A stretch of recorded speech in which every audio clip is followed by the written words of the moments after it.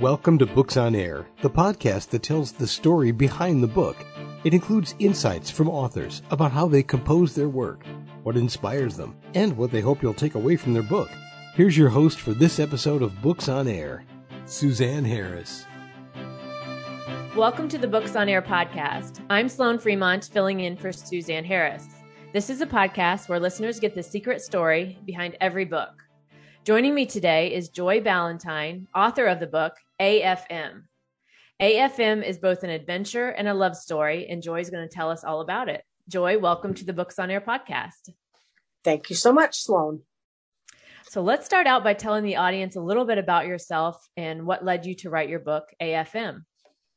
I was born and raised in New England. You can probably tell by the funny accent.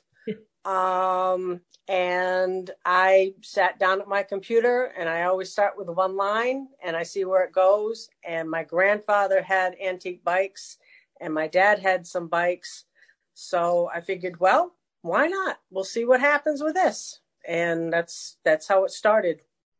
And away you went. So tell us what the title AFM means. AFM stands for all fucking mine. The woman in the story was engaged to an SOB, and he sold her bike and her car. So she bought another car and she went to register it, and she's in the town office, and the woman says, well, you can have vanity plates if you want. She says, okay. And what do you want them to say? And she says, AFM. And the woman behind the glass, who is very snooty, says, and what does that stand for? And she says, all fucking mine. And the woman about shit herself right then and there, but that's okay. That's fine. That's fine. So that's the gist of that. But she's doing it her way, and it's all hers. And she got her stuff back, and that's what she wanted, you know? Yeah. She fought for herself. She was with the SOB for 3 years, and he changed her and made her not what she was. And she owns a motorcycle shop, and the guys that work for her saw this happening, and they'd joke with her and you know, give her a little bit of a hard time, but they weren't mean about it. And the other main character is Axel, and he's her head mechanic. Mm-hmm. And this is their love story. Okay. So can you set the scene for us a little bit and tell us where it takes place and what time period? It takes place now, and it takes place in the South. Mm-hmm. So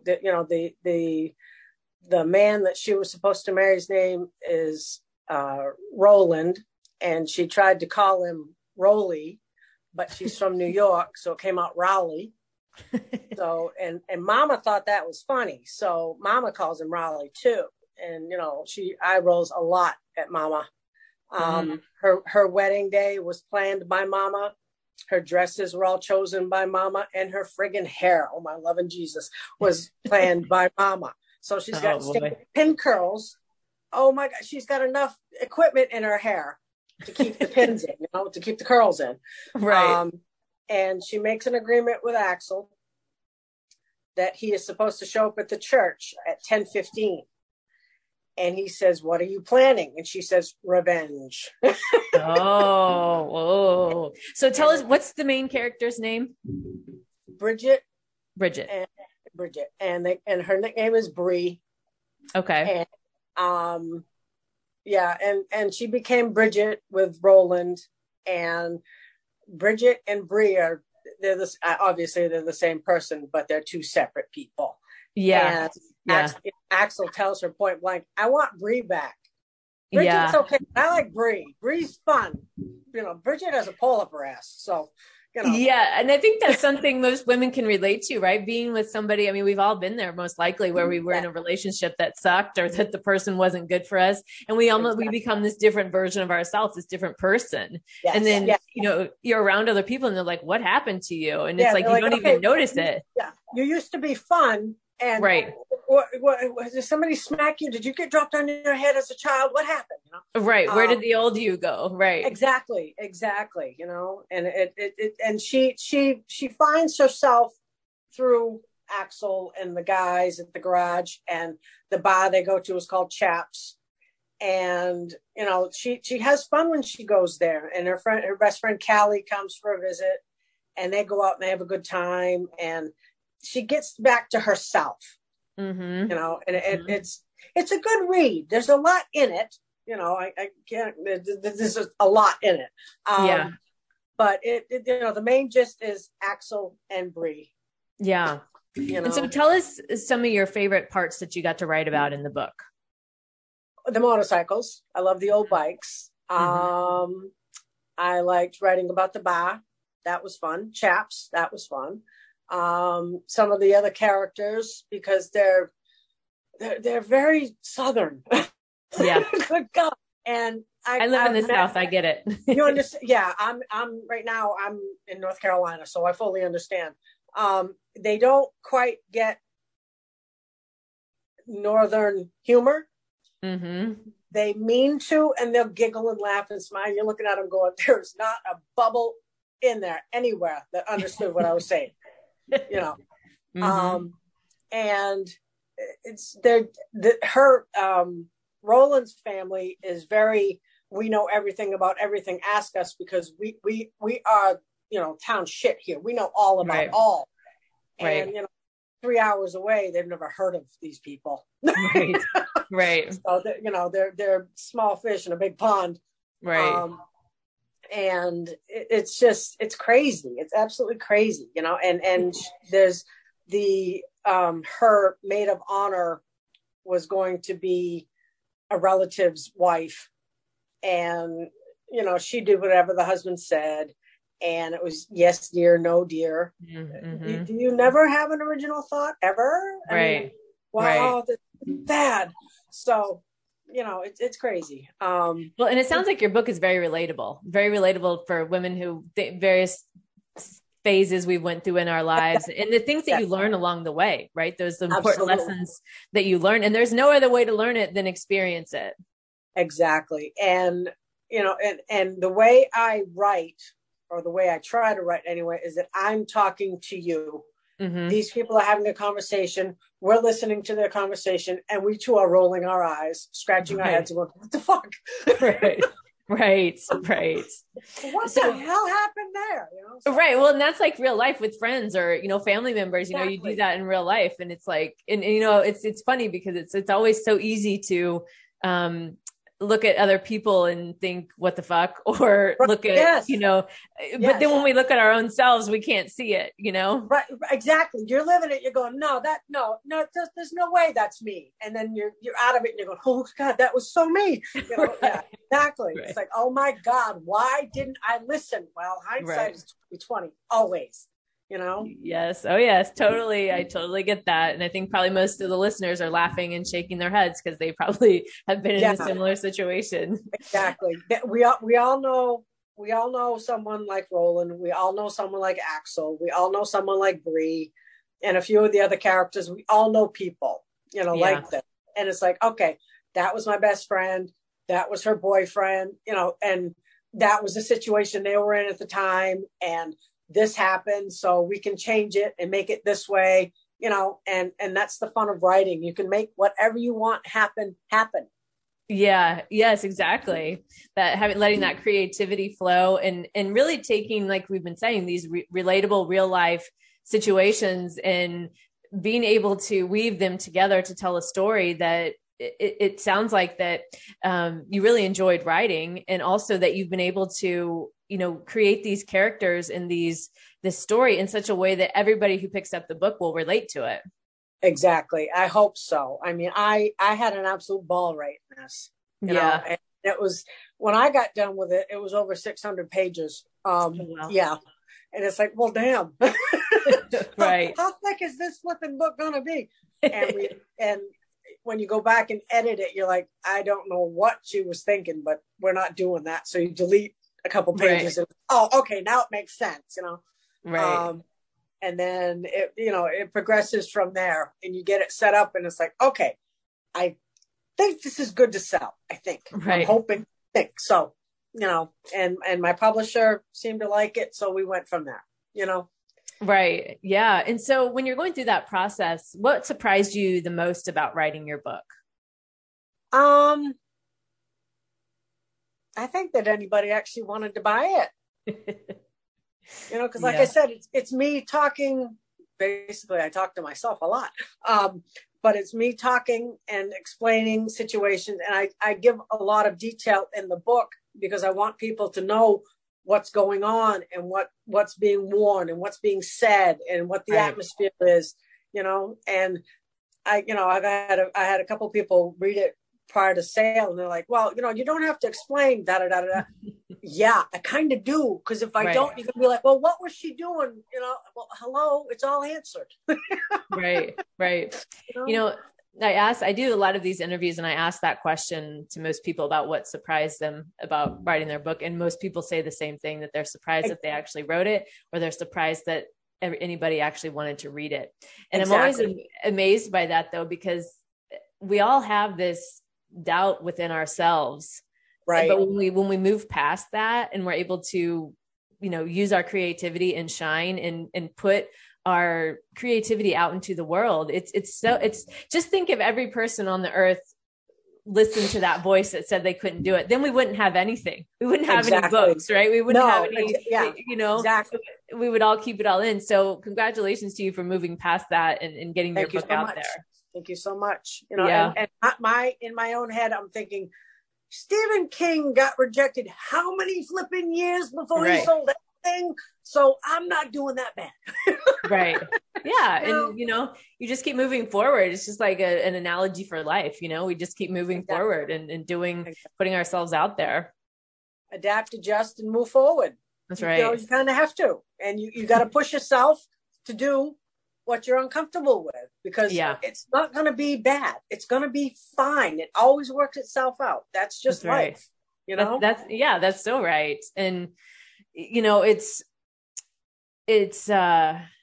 just listening to you talk about it and just your upbeat voice and your I feel just you're very relatable. Like we've, only just met, but I do feel like I know you, and it's such an easy conversation with you. So I can imagine your writing style being the same and really drawing the reader in that way. Exactly. When I write, like I said, I'm talking to the reader, and I try to make it make sense. Because I've written some stuff going, what the hell was I thinking? How many rum and cokes did I have? Right. And don't do that. Do not sit in front of the computer with a rum and coke and say, we're going to write today, because it never comes out good. Oh my God. But I try to make it as relatable as possible and as user-friendly as possible.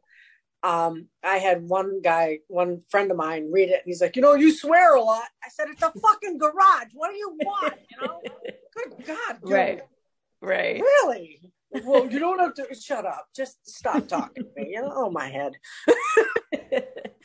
So who would you say your book would appeal to and why? I think it would appeal to anybody that's ever owned a motorcycle. Anybody that's ever owned an old car. Anybody that's been in love, had a fight with their spouse or their intended, or ever, had a fit at a wedding and just didn't want to be there. One of the points in the book is, the preacher, who's a pompous son of a bitch, gets to the point of, does anybody object? Bree raises her own hand. At her own wedding. At her own wedding, and that's why Axel picks her up at 10:15. It's like, okay, And when I'm writing it, I'm going, this is good. Yeah. Well, I imagine you get in the characters, right? You can actually feel and experience that. I would think as you're writing. Exactly. All my female characters, my main characters, are little bits of me. Some of them have blonde hair, green eyes. They're 5'7". That's me. Other than that, there's little other things like their hair can't hold a curl. Mine can't either. Mine can't either. I understand. Oh my God, totally get it. Yeah, exactly. It's like you sit for days with curlers. You pull it out 20 minutes later. It's like, oh, that was fun. It's arrow straight. Thank you. Yes. They don't wear a lot of makeup. Neither do I. They wear a lot of jewelry. Well, so do I. But it's little bits and pieces. Yeah. And me, myself, and I think they're all good people. Yeah. That sounds like it. It sounds, like I said, like a really fun read. Yeah. And yeah, definitely. What do you want the readers to take away after reading your book? I want them to know that there is love and there's hope, and don't quit. Don't give up. Yeah. Yeah. I mean, such an important message, and so simple, but so important to remind people of, and to remember, and to, just like we talked about with the writing process and self-doubt that a lot of us feel. It doesn't have to be about writing. It could be about anything in life, but being able to remember, everybody goes through it. You're not alone. And like you said, you can do it. Like, you can do these things. It'll work itself out. And it's weird, karma, or whatever you want to call it. It eventually things work the way they're supposed to, no matter what it is. Right. It might take a while, but you will eventually get to it, and get to the right area that you're supposed to be at, Yeah. So I totally agree. And like I said, there's hope, and there's love, and there's laughter in this book, and there's fighting in this book, and there's revenge, which I love, and it's all good. It's all good stuff. It's all good. And you learn about his family and why Mama is the way she is. And, it explains. It's all in the crazy amount of pages. It's all explained. Mm-hmm. Yeah. Yeah. Well, it sounds like such an amazing book, and just, again, so relatable. And anytime, you can always relate to something when a story is being told. Like, it's like we were talking about, like when you see somebody else going through it, it's very easy to relate to. Yes, and so it sounds like your book has captured that. And it sounds like an amazing story. I thank you so much. And I hope everybody goes out and gets a copy. They're available at Amazon. Yes. So I'll link to that in the show notes for the listeners so they can easily find it. And we're coming up on time, Joy. So I guess it's time to wrap up, but it's been so great to talk to you today. Talking to you too. Yeah. And thank you for coming on. Is there any closing thought you want to leave the readers with today, to make sure that they know about you or your book? I have, I had another book come out a few years ago called Slow Hands. That was my first book. I wrote it in 3 weeks. So it's pretty much self-explained, why it is the way it's written. And then AFM is my second, and I have another one coming out called Wake. And I'm not sure when that's coming, but hopefully soon. So amazing. Those are my 3. So, but just please enjoy the book. It's made for everyone. Even if you don't like motorcycles, read it anyway. It's a good story. It's a really good story. Well, it sounds like it is. And Joy, I want to thank you so much for joining us today and being our guest on Books on Air. Thank you so much, Sloan. This was great. Yes, a lot of fun. And you can find out more about the book AFM on Amazon, as we mentioned, and I'll link to that in the show notes. So be sure to check that out. You've been listening to the Books on Air podcast, brought to you on webtalkradio.net. You can also hear this podcast on Spotify, iHeartRadio, Stitcher, and Apple Podcasts. I'm Sloan Fremont, and I hope you'll join us for the next Books on Air podcast. Remember, you never know who's going to be here, and you never know what we're going to talk about. Thank you so much for listening.